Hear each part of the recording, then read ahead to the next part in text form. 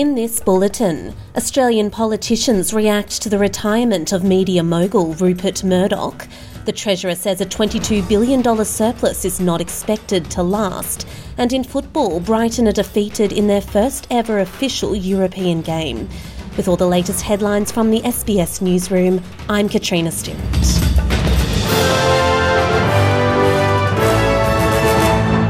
Australian politicians have paid tribute to media magnate Rupert Murdoch following the announcement he will step down as leader of Fox and News Corp. Mr Murdoch will become chairman emeritus of both companies, effective at board meetings in November.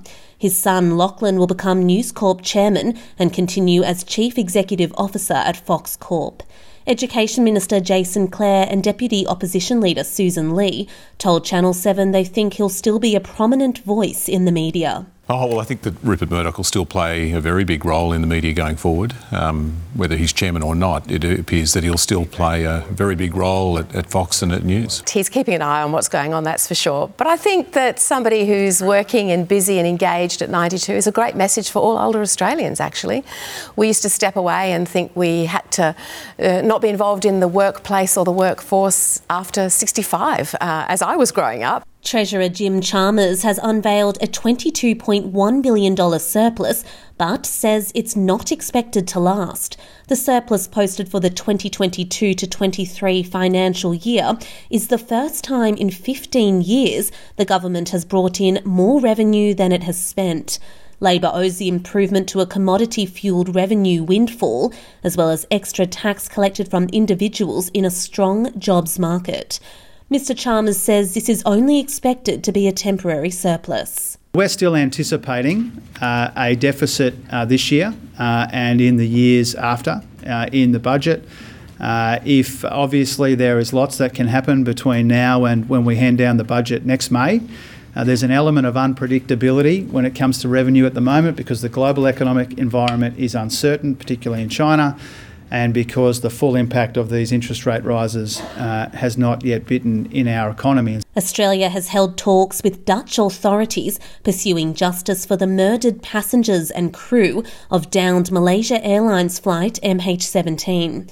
Australia has been working with the Netherlands and European Union to coordinate sanctions on the trio convicted by the District Court of The Hague in November 2022 for their contribution to the downing of MH17. All 298 people on board died, including 38 Australian citizens or residents. Foreign Minister Penny Wong is in New York attending the United Nations General Assembly and says the Australian government will fight to ensure those responsible answer for their crime. I've just come from a very moving discussion with the Netherlands and other representatives of those nations involved in the joint investigation team into the downing of MH17 by the Russian Federation, or those, and which resulted in the tragic loss of so many lives. And we are remain committed to pursuing truth, justice and accountability. A Senate inquiry is today examining the consequences of the federal government's decision to block extra flights from Qatar Airways. The inquiry has heard from agricultural representatives who say the impact of the decision has extended beyond travellers and airfare. Qatar spent $135 million on chilled Australian beef and boxed sheep, making it the third largest market in the Middle East and North Africa for the exports. And in football, Brighton have been stunned 2-3 by AEK Athens for the opening day of the Europa League in the first ever official European game.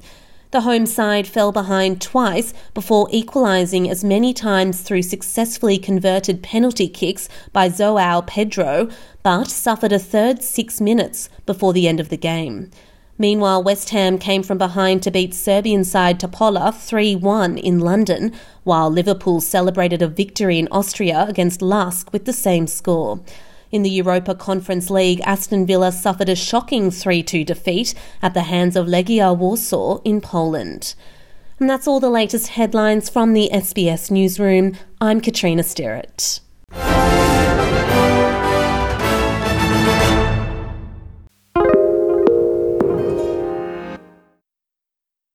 This is your invitation to the intersection of versatility and design. The kind of experience you can only find in a Lexus SUV. A feeling this empowering is invite only. Fortunately, you're invited. Experience the versatility of the complete line of Lexus SUVs and some of the best offers of the year on select models at the Invitation to Lexus sales event, now through April 1st. Experience amazing at your Lexus dealer.